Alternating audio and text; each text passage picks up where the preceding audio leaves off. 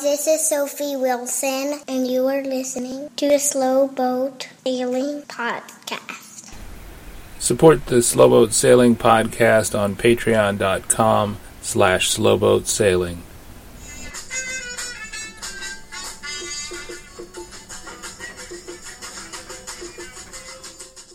So on this episode, we have Jeff Wettig of the Shooting the Breeze Sailing Podcast on, and we hear about his background sailing.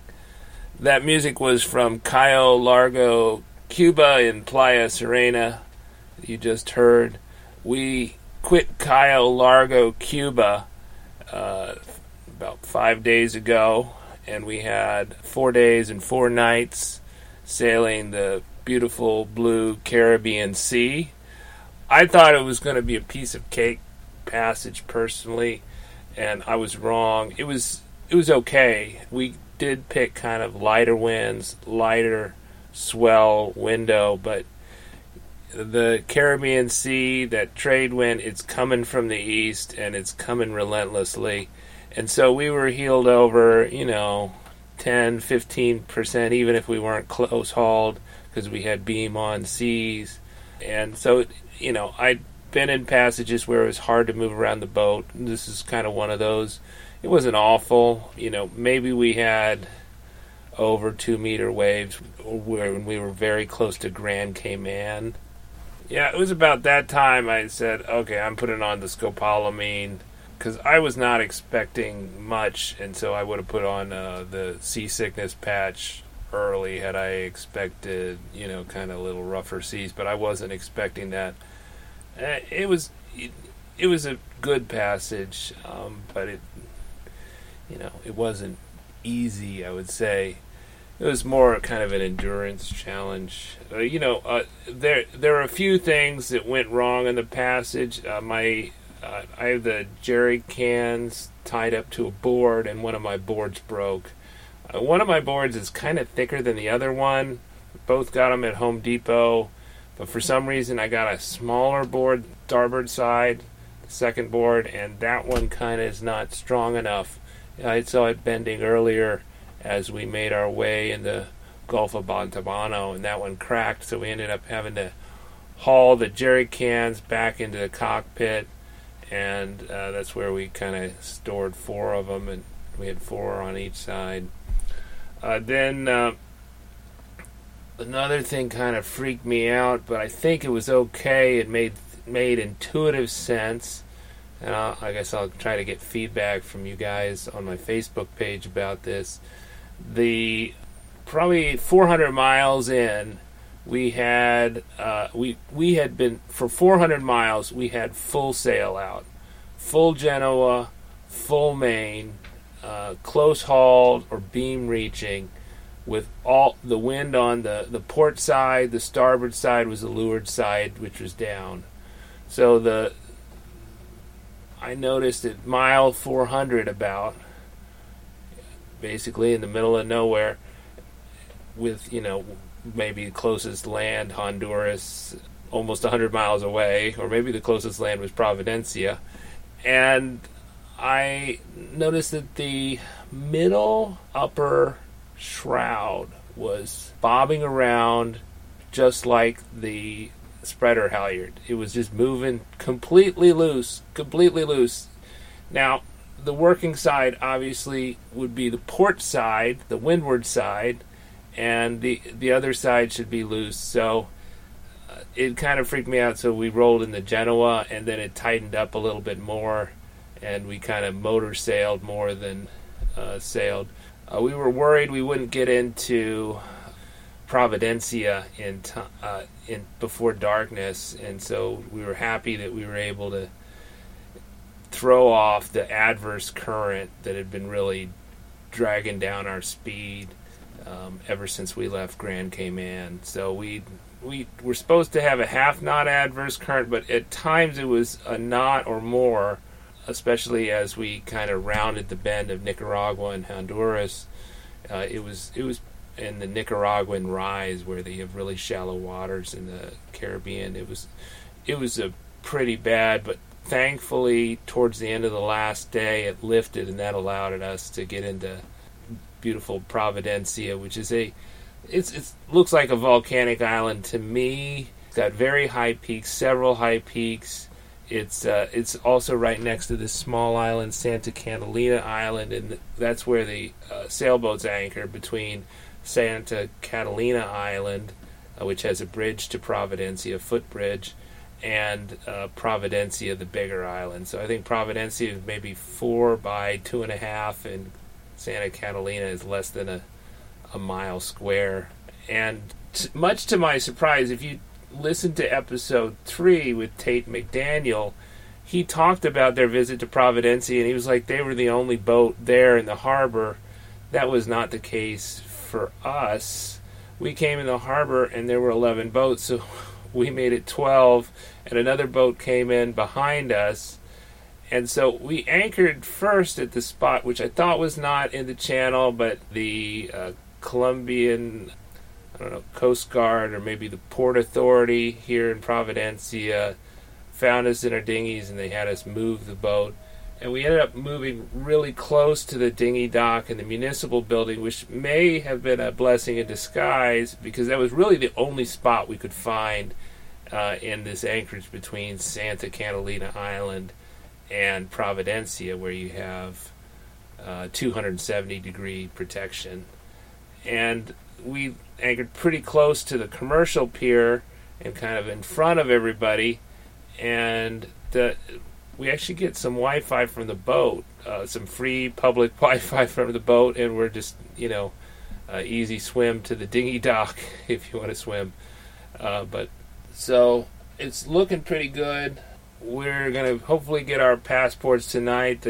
The agent didn't want to check us in late yesterday, and so we'll see how that goes. They seem pretty relaxed about having dogs here. I spent a lot of time worrying about what the situation would be for a dog, and he didn't want to see any paperwork on our dog, and so I think that, and I don't think they charged us for it or anything, so I think that's pretty cool. About if you have pets visiting Colombia, it might be pretty easy. Let's have a quick word from our sponsor of this episode. This episode is sponsored by Jennifer Clark's Gulfstream. Satellite oceanographer Jennifer Clark and professional meteorologist Dane Clark have over 35 years of experience helping sailors on blue water voyages. Their current charts, crossing waypoints, and personalized weather advice help sailors take advantage of favorable currents and minimize the impact of unfavorable ones. A link to their website, their email address, and their phone number are in the show notes. All right, so I'll tell you a little bit about our passage, what we're going to do in Providencia, and the next leg of the trip, and probably when we'll start it in the second half. But let's hear from Jeffrey Wettig of the EscapePods.com Shooting the Breeze Sailing Podcast. So, hey, Jeff, it's great to have you on the Slow Boat Sailing Podcast. Hey, us podcasters have to stick together. That's right. So much, man. This is awesome. It's great to have you. So tell me about, when did you start sailing? I started back in 2002. A friend of mine that I worked with, I kind of had a vacation over for like 4th of July, and I was kind of complaining, I don't have any money. I can't go on a real vacation. So I was talking about going maybe camping. And I was like, I want to get down towards the Chesapeake Bay because I never get down there, and maybe I can find a place that'll rent some kayaks or something like that. And I'd known this guy for like a year and a half because I had just switched jobs and didn't really know anything that much about him. We'd talk and hung out, but he's like, dude, I got a sailboat down in the Chesapeake. Why don't you come down with me? We'll go for a trip down to Annapolis or something like that. And I'm like, wow, okay, how big's this boat? We're all kind of blue collar guys here. I'm thinking this thing's got to be like a yacht, And it was funny because I was like, sure, no problem. And we drove down on a Saturday morning, and I brought a friend of mine that actually lived in Annapolis. I went down, picked him up, brought him back, and we were going to sail down to Annapolis and then drop him off so he'd go back to work. And my friend had a 26 McGregor. So to me, it was like, wow, this thing's awesome, And so we took off did a 2-day trip down to Annapolis, dropped my buddy off. Actually, Chris, my kind of co-host on the podcast, dropped him off, and then we turned around, and we didn't do much sailing on the way back because, you know, it was like 95 degrees and hot and no wind and that kind of thing. But the sailing down was great, and it was funny. I just was tooling around a couple months ago looking through some old videos, had no concept that I'd even had video camera on this trip, and here I found 15 minutes of video from the first 2 days of that trip, so it was kind of cool. Now, how many boats have you owned since then? You bought a boat pretty soon after that, or not really? Yeah, it was, I think, 2 summers after that. So I went down with him on that trip. He belonged to this yacht club. It's down in Northeast Maryland called Hans's Point, which is why I ultimately ended up joining. But it's about an hour from Lancaster, PA, which is where I grew up and where I was living at the time. So that following year, I went down with him, I think, twice, just kind of like for an afternoon, you know, that type of thing. And then what sealed the deal was in 2004, he's like, come on down for the weekend. We're going to this island and we're going to have a party, you know. And I'm like, wow, island party. You know, and I'm thinking, you know, palm trees and sand, you know, the whole 9 yards. And it was actually kind of chilly that day. It was in August.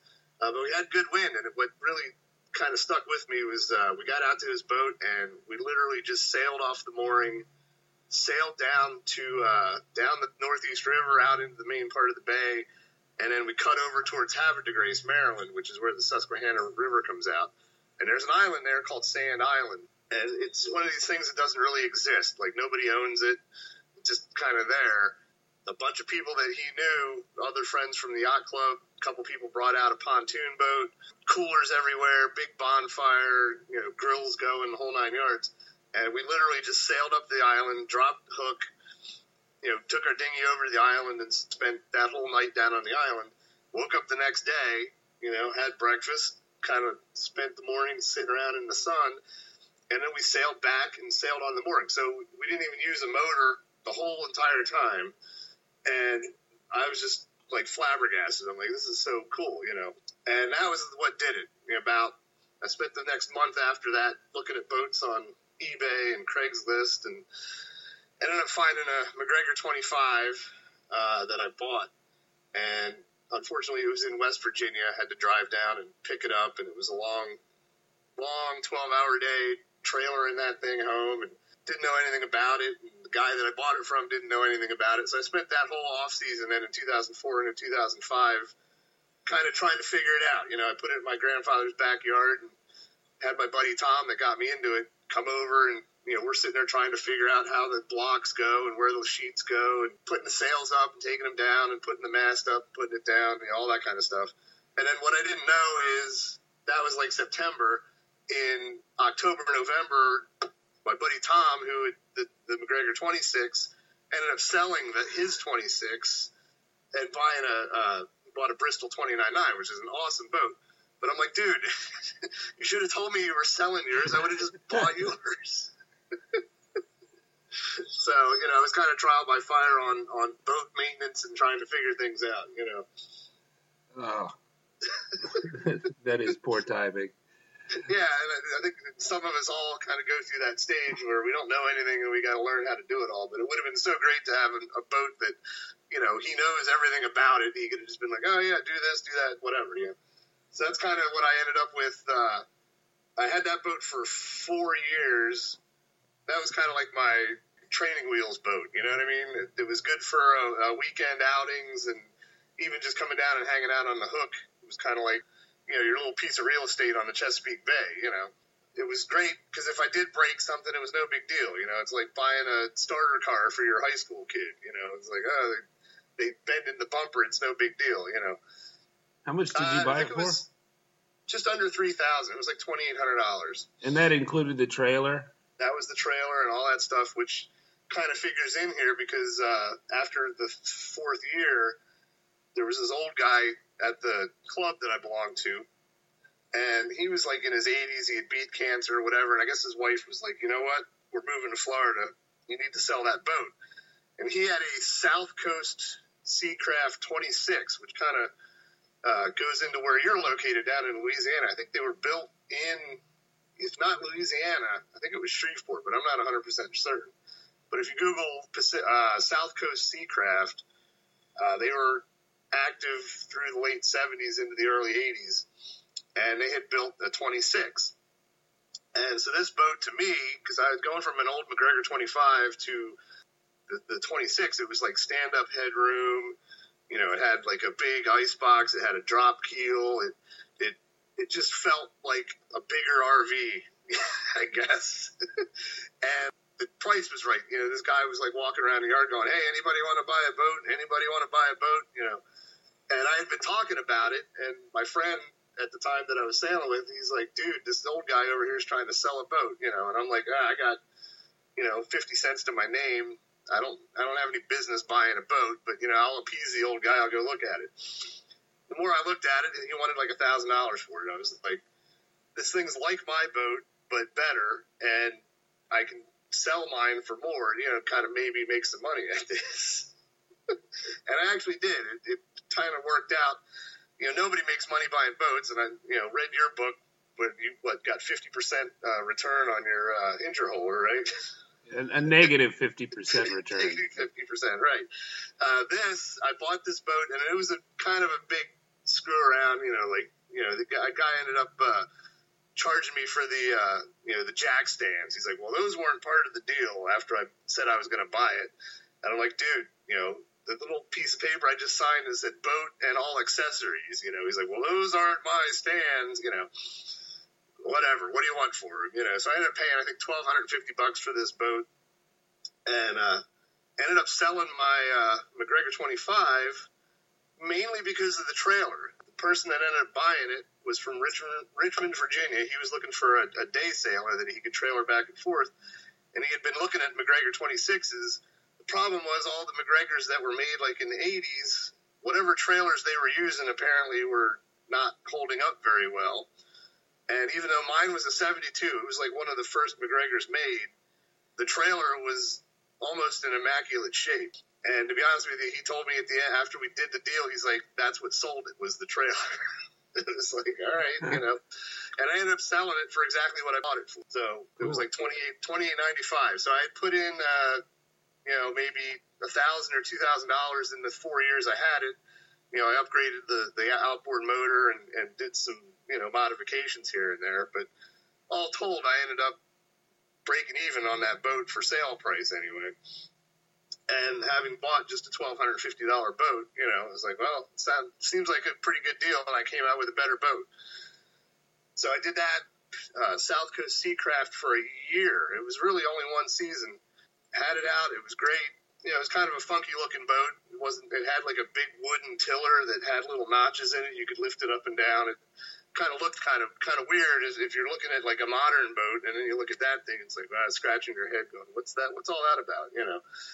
But it was more comfortable, way more comfortable than the MacGregor was, and it sailed pretty good. It had Hank-on jib and a short little main, and it, until it got up until 20, 25 knots, it got a little hairy because it didn't have any reef points or anything like that. But it did great for a season, bouncing around the upper part of the Chesapeake Bay. And it just so happened the following year, a guy that I sailed with down there had a Pace Ship 26 that we all kind of admired because he was winning all the Wednesday night races. He had this thing kept up immaculate. He's a tinkerer, he was playing with everything. And he basically said, you know what, I had to build a spice rack, and that was the last project I could think of. He said, after the spice rack was done, I needed to get another boat because I needed something else to do, So he wanted to go bigger, and he ended up buying an Erickson 32. And so this Pace Ship 26 named Pegasus came up for sale. And, I had been eyeballing this thing since I ever came down to the club in 2005. And I didn't really think I had the money, but me and my better half at the time, she was thinking, well, we could get the dogs and the kids and everything in the boat because it's bigger and it's just more stout of a boat. And it's just, you look at a Pace Ship 26 and you look at like any standard 30-footer, and they essentially have the same room downstairs in the cabin. You can sleep 4 comfortably, maybe even 5, and put all your stuff in it. And it just sails really well. It's just a really well-made, balanced boat. So we were talking about it, and she's like, well, why don't we buy it? And, because we had just bought a house, and I put up the money for the house. So she's like, you bought the house, I'll buy the boat. I'm like, all right, you know. So we ended up buying that boat. Of course, a month later, I lost my job. So that was kind of a hairy situation. But then I ended up selling the South Coast on eBay, here again, back to Louisiana, to a couple of, I call them vagabond hippies. And I tell this story in the first couple episodes of my podcast. They were drifting around New Orleans, you know, a couple years after Katrina. So this was like 2009 or 2008, 2009. And they were like squatting in old churches and in the back of big rigs and stuff like that. And they had to get out of New Orleans because he was a blogger. You know, he was homeless, but he was a blogger. He had videotaped the cops like beating the hell out of some guy and then ended up posting it on his website. And the next thing you know, it goes viral. Next thing you know, they're like a hot commodity in Louisiana, New Orleans. So they're like, we're looking for boats, and they were looking in New Orleans at all the sunken and damaged boats from Katrina. You know what I mean? And I had posted mine. I had bought it for $1,200, but I'm like, this boat's worth $3,000 or $4,000. So I posted it for $3,600 on eBay. And the next thing you know, I get this thing, you know, bid has been accepted. I'm like, what? You know, and here these people are like, hey, we're coming up on Sunday and we're bringing all of our belongings. Can we have the boat ready? I'm like, oh my God. Well, look at you. That's awesome. So yeah, they bought it and they showed up and they took it. And they ended up, there's a whole, you know, like I said, they were bloggers, they were a couple, and they were drifters, literally. I call them vagabond hippies. But they have a website called Pursuing Nothing. And I honestly don't know where they're at now, what they're doing, if they're still together or not. But I know this website still exists. And it kind of was, they each had a website. And through this whole time when they bought my boat, they took it down over the course of the next year and ended up in Key West with it. They sank it in like the west coast of Florida in like 3 feet of water. There's actually a YouTube video of the water rushing in the bottom of this boat. They ended up stuffing a grocery bag and some duct tape in the crack and sailing it overnight to Key West. Okay. So it's kind of a crazy story, but yeah. You know, anybody that's really interested can go. They've got it all in pictures and video and words. Which is kind of funny because, you know, when they went to sell the boat, they had never done the paperwork. So I still owned the boat. I was waiting for, like, the Florida State Police to call me and say, hey, your boat's drifting around Key West. And it never happened. But, so anyway, in 2009, then I ended up with the Pace Ship 26s, which is what I have now. And it's a great, phenomenal boat. Well, you should interview that couple for your podcast. They'd be awesome. Yeah, we talked about that, me and my buddy, and like I said, the first, 3 or 4 episodes I did, I had the recorder set up at our yacht club during a party, and we ended up telling that story, me and my buddy Tom. My friend and I, Chris, were talking about the story. He's like, well, you should get them on. And I'm like, you know, I've been so critical of them in the past because they did some really dumb stuff. It was kind of like, hey, if you ever want to find out what not to do with the boat, then follow this couple, you know what I mean? You know, running at night without lights, using their battery to charge their laptop instead of running lights at night, you know, that kind of stuff. Some crazy stuff that they did. And it's like, you know, if you're going to learn, don't do it that way. Okay. And I kind of talked about that with Matt Rutherford a little bit because he was similar when he started out. I don't know if you know Matt. He's the guy that did the Around the Americas trip back in 2011. Yeah, I'm aware. I've never met him, never talked to him. Well, when he first started sailing, he just did it on a whim. He was not necessarily bumming around, but he wasn't, you know, like doing a whole lot of, you know, he wasn't taking classes or doing any of that kind of stuff. He just decided he wanted to buy a boat and start sailing. And I kind of was like, what's the difference between what you did and what they did? And I think we came down to the fact that he took it seriously as a sailor, and they were just kind of trying to get to the next destination. You know what I mean? So, but yeah, it's a great story. If anybody, she wrote a book about it. It's on Amazon. I think you can do a search for it because the boat was named Gonzo's Flying Dog. Right. That's what I named it because I was a big Hunter S. Thompson fan. Uh-huh. And there's a brewery in Frederick, Maryland called Flying Dog. Right. And they had all these Hunter S. Thompson based beers. So that's the name I came up with, which is kind of out in left field. But when she showed up and looked at the boat, she's like, oh my God, you're a Hunter S. Thompson fan. It's fate, you know. So it's called I think it's called Gonzo's Flying Dog or something. That's the name of the book that she wrote. And it's basically all her blog posts, I guess, put in book form. But there's a picture on the front of that boat, that it was my boat. So. Well, I think that's a good illustration of how much authors make. So. Oh, yeah. Well, yeah, you should know. I've been complete writing, vagrancy is above the median. The median, yeah. I've been writing my sailing book for like 6 years and haven't quite made it past the first couple chapters. So. Right. One day I'll figure out all that and actually publish a book, I think. And then maybe you'll be really poor. Okay. Right? Yeah, I don't know. I hear you bought a house, so you're kind of going in the opposite direction of what you're supposed to when you're like a sailing enthusiast. You're supposed to like sell the house and live on the boat, but if I lived in Maryland or Pennsylvania, I think you live in Pennsylvania, is that right? Yeah. I would want to have a house, but if I were in the Southwest United States, I think I just want to have a boat. Have a boat, yeah. Well, I do like the creature comforts of home, and right now I'm in my mid-40s, and my better half, her son just graduated high school, which is a different better half than what I had when I bought the boat, by the way. Excuse me. But her son's graduating high school right now, and he's going off to college. So I figure I got 15, 20 years before I get close to retirement, and that's when I'll probably consider buying a liveaboard. If it's going to happen, it'll probably happen then. But I like, yours part-time cruising around the world. That's my speed. I don't know that I could live on a boat 24/7, 365. So I don't know. We'll see how it works out. But it's definitely if I can get to a point in my life where I can work part-time and go cruising the other part-time, that would be good for me. Right now I only get I get 1 or 2 weeks of summer to go and do my thing. And so I've been all around the Chesapeake Bay. And, someday I want to get out further and definitely get out and maybe charter down in the islands because I've never done any of that. I've never actually seen blue water, which, is one of those things, one of those bucket list things. So someday I would love to be down there in my own boat. And we actually had a younger guy in our boat club on a Catalina 27 2 years ago, I think it was. He left in the end of March, and he took his Catalina 27 and his girlfriend, and off they went to the Bahamas for 3 months. And they got there in, I think, late April. They spent all of May and the first week in June, and then they turned tail and headed back.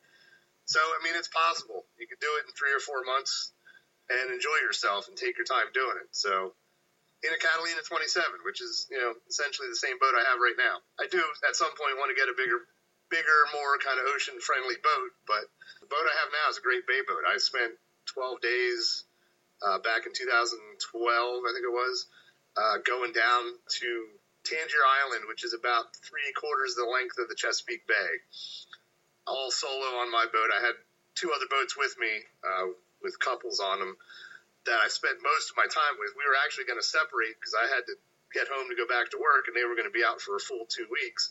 So I peeled off and started heading home, and we ended up catching up to each other anyway up in Annapolis. So I think I was by myself for 2 days, but we had some pretty healthy wind and heavy weather during that week. And I was able to, navigate everything by myself up at 6 a.m. and not get into an anchorage till 6 p.m. and spend 2 days at the next anchorage or whatever. So that was my kind of trial by fire. I can actually sail this boat wherever I want for the most part and be able to handle it myself. You talk about, you've got another podcast and you mention your music. Mm-hmm. What kind of band are you in? What instrument do you play? Well, I loosely say I play guitar. And just because I'm not all that great at it. I've never actually been in a functioning band myself. I managed bands back in not high school, but after high school and through college. So I was always like the manager, roadie type guy. But I did do some music with the drummer of that band, kind of in like a studio setting. We used to jam around, that type of stuff. So I can't say I've actually played in like in front of an audience, so to speak, myself. But I was always into bands, always really into music. My father was in a rock band, like a new wave rock band in the 80s up here in Lancaster. They were called the Sharks, and they made it to MTV. They won the Basement Tapes in like 1984, and they got a recording contract with Elektra, and they put out an EP and all that kind of stuff. Basically, around the same time as a band called the Hooters, which was out of Philadelphia. Now, the Hooters did it the right way. You know, they didn't win a contest, and they had better management, and, you know, they kind of went national and had a couple hits. You know, the Sharks, even though they were playing 28 nights a month, you know, they won a contest. They were somebody else's dirty laundry, and they didn't get the promotion that they deserved. And instead of spending the money to promote the band in LA and all these hot spots, they ended up, you know, spending the money to promote them here in Philadelphia and Pennsylvania and like the mid-Atlantic states. And they didn't need to do that because people were going to buy it anyway. So they didn't get the benefit of like good management, I guess. And so they didn't really go anywhere with it. They did the EP and they were popular and then it kind of fizzled out, you know. And in 86, my dad ended up getting out of it. But I grew up with that. You know, that's when I was 14, 15 years old. I was going to all ages shows and hanging out in the back room with the band and you know, listening to all the music and everything. So it was kind of in my blood, I guess, as far as that was what I was going to at least appreciate, you know, about music and things. So when I got out of high school, I came up and was working with a guy who was in a college band. He's like, I play bass in a band. I'm like, I'll be your manager. So I did that for a couple of years, you know what I mean? And you're always looking for the record contract and all that kind of stuff. So when it came to doing podcasts, you know, I was like, well, I should do a sailing podcast, but I'm always digging like whatever band comes to town or, you know, whatever I run into. So I've got 10 episodes up right now of just different bands that I run across when I'm out and about, which isn't as often as, you know, obviously when I was 25, but what's the name of that podcast? Called the Hootenanny Down the Hall Music Podcast. And both of my podcasts are at the same website called www.theescapepods.com. And so you can find all my sailing podcasts and my music stuff there too. Honestly, it's kind of a detriment because people are like, where can I find your sailing podcast? Because it's called Shooting the Breeze Sailing Podcast. And I'm like, oh, over at theescapepods.com. It's like two different things, you know what I mean? So I actually set up a website, just shootingthebreezesailing.podcast.com, that kind of directs you over to the other one, you know. Oh yeah, you can get like the webs. You just get the website address, then you can forward that. Right. You don't even have to set up a separate website. It's right. Just the address. So I always thought that music at the beginning of your podcast was some of your music, but is that not right? No, it is. That's some of the stuff we did in the studio with the guy that was in the other band. He had a studio above the garage in the house he was renting. He was in another band at that point, but all the guys in the house were in music and in bands. So the guy had built a recording studio above his garage. So we went in there one night, like literally went in at 7 o'clock at night with a couple packs of cigarettes and a couple things of Turkey Hill iced tea, and ended up at 7 a.m. laying on the floor listening to our new songs that we recorded. And this was probably in the mid to late 90s. So we recorded, I think I have like 3 or 4 songs that we recorded during that kind of time space. But when it came time to set up the podcast, I'm like, you know, I'm all worried. I'm like, oh, I can't use any copyrighted material. What am I going to use for my intro music? Yeah, I think it's actually fairly easy if you wanted to get intro music. I actually use a recording of my wife, but that's not my daughter. She doesn't play that well. But you can get that fairly inexpensively, like $5 a year for royalty-free tracks. And a huge selection. I mean, so you see a video like Delos, and they have all those wonderful bands on there. Right. I don't think they're paying that much for it, and I don't think they're paying royalties either. I think they just pay like a flat fee. Pay like a licensing fee. Yeah. When I started the podcast, in 2013, because I wanted to do this back in like 2009, and just didn't really get anywhere with it. And then I lost my job and things kind of got topsy-turvy for a while, and I kind of lost the whole thing. So in 2013, I was kind of like, all right, I'm back at my feet now. I really want to do something creative here. Can I interject just a minute? Yeah. I wanted to invite you to send me a track for the Slow Boat Sailing podcast, and we will put that on the podcast if we can use it royalty-free. Okay. So if you got some hot music you want to test out on the Slow Boat Sailing podcast, we'll give you the props. I'll have to dig through my archives a little bit, see what I can come up with. Okay. That invitation is out there. You don't have to. All right.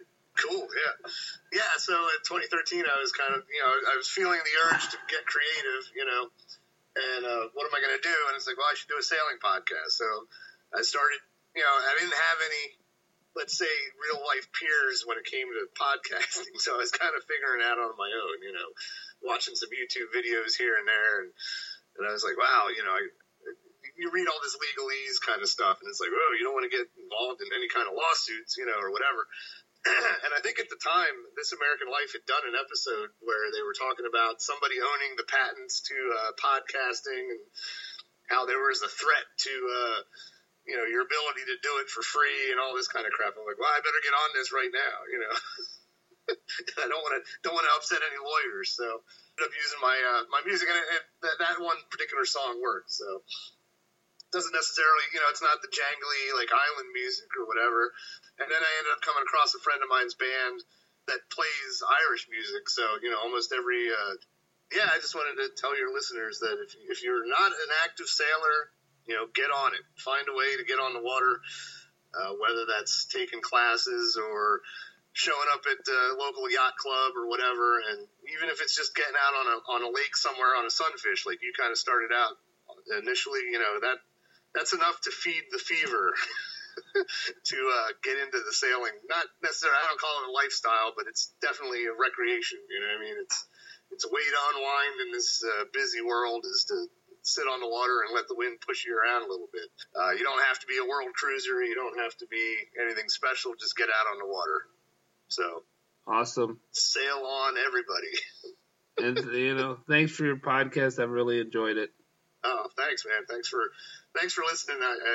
It's kind of, I always said this, what happens if you put something like this out in the world and nothing ever happens? And it took a couple months before I got my first kind of live feedback. I was putting out episodes going, wow, is anybody listening? I know I'm getting some downloads, but is anybody really being affected by this? And then I got my first kind of positive feedback email, like, dude, I love your podcast, whatever. I'm like, all right, great.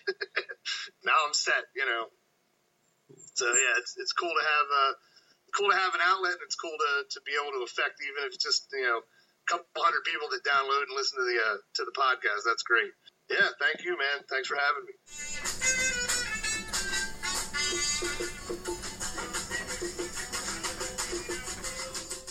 That was an interview with Jeff Wettig.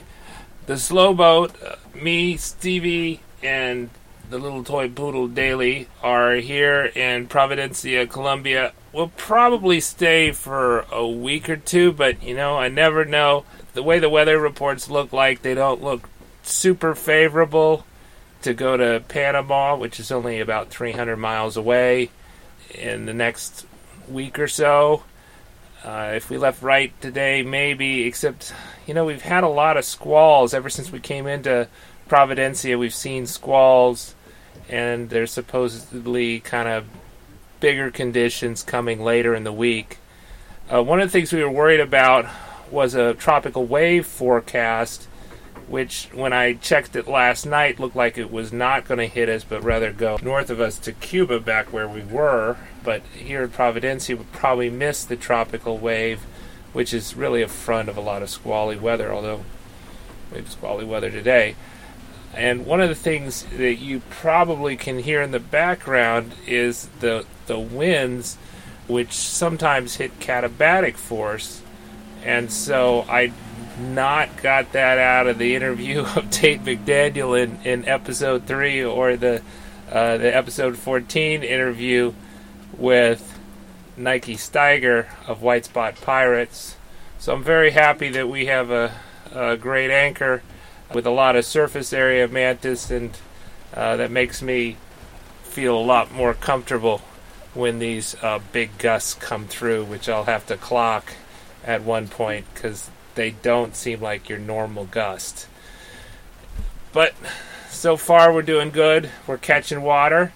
One of our problems, if you're following the Facebook, was we were having a lot of problems refilling our water, and we were able to purchase 26 gallons of water, bottled water, in Cayo Largo, but they don't have potable fresh water in Cayo Largo. It's all bottled, and you find even the Cubans that they're brought in to service that resort community are using these bottled waters from other parts of Cuba, which is kind of weird. Not found a community that didn't have potable water yet, but that was a first for us. But we had enough water on our passage, and we can get water here in Providencia. It's just kind of an issue of thinking of how to transport it, because it's probably going to involve a little overland, and I'm used to getting water from the dinghy.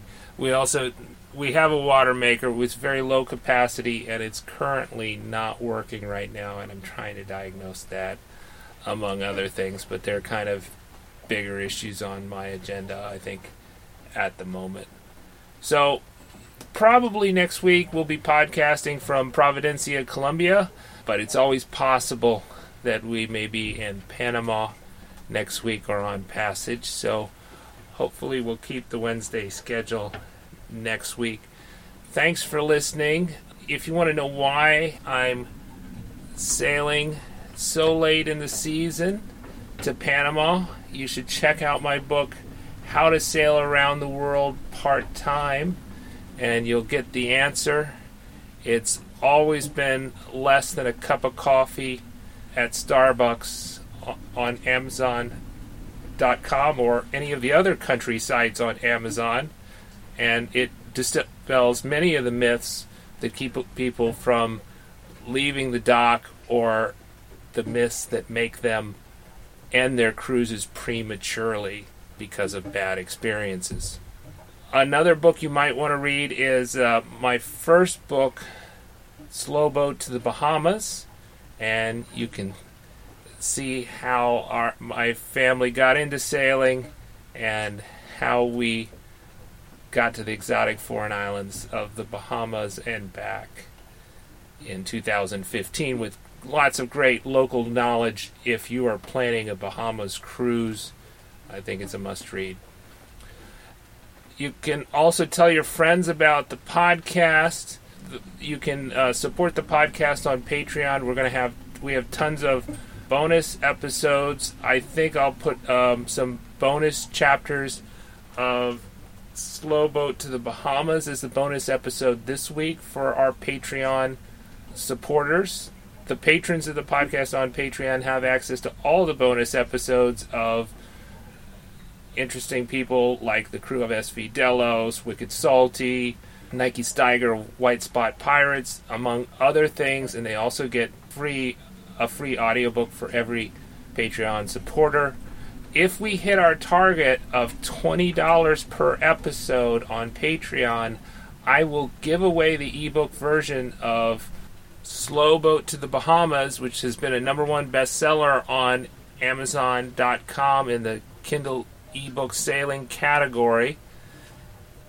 And I've never given that book away before on Amazon.com and all its other country sites too. So if you're somewhere else in the world, you get to participate in that free offer, but we're not going to do that until we hit our Patreon goal of $20.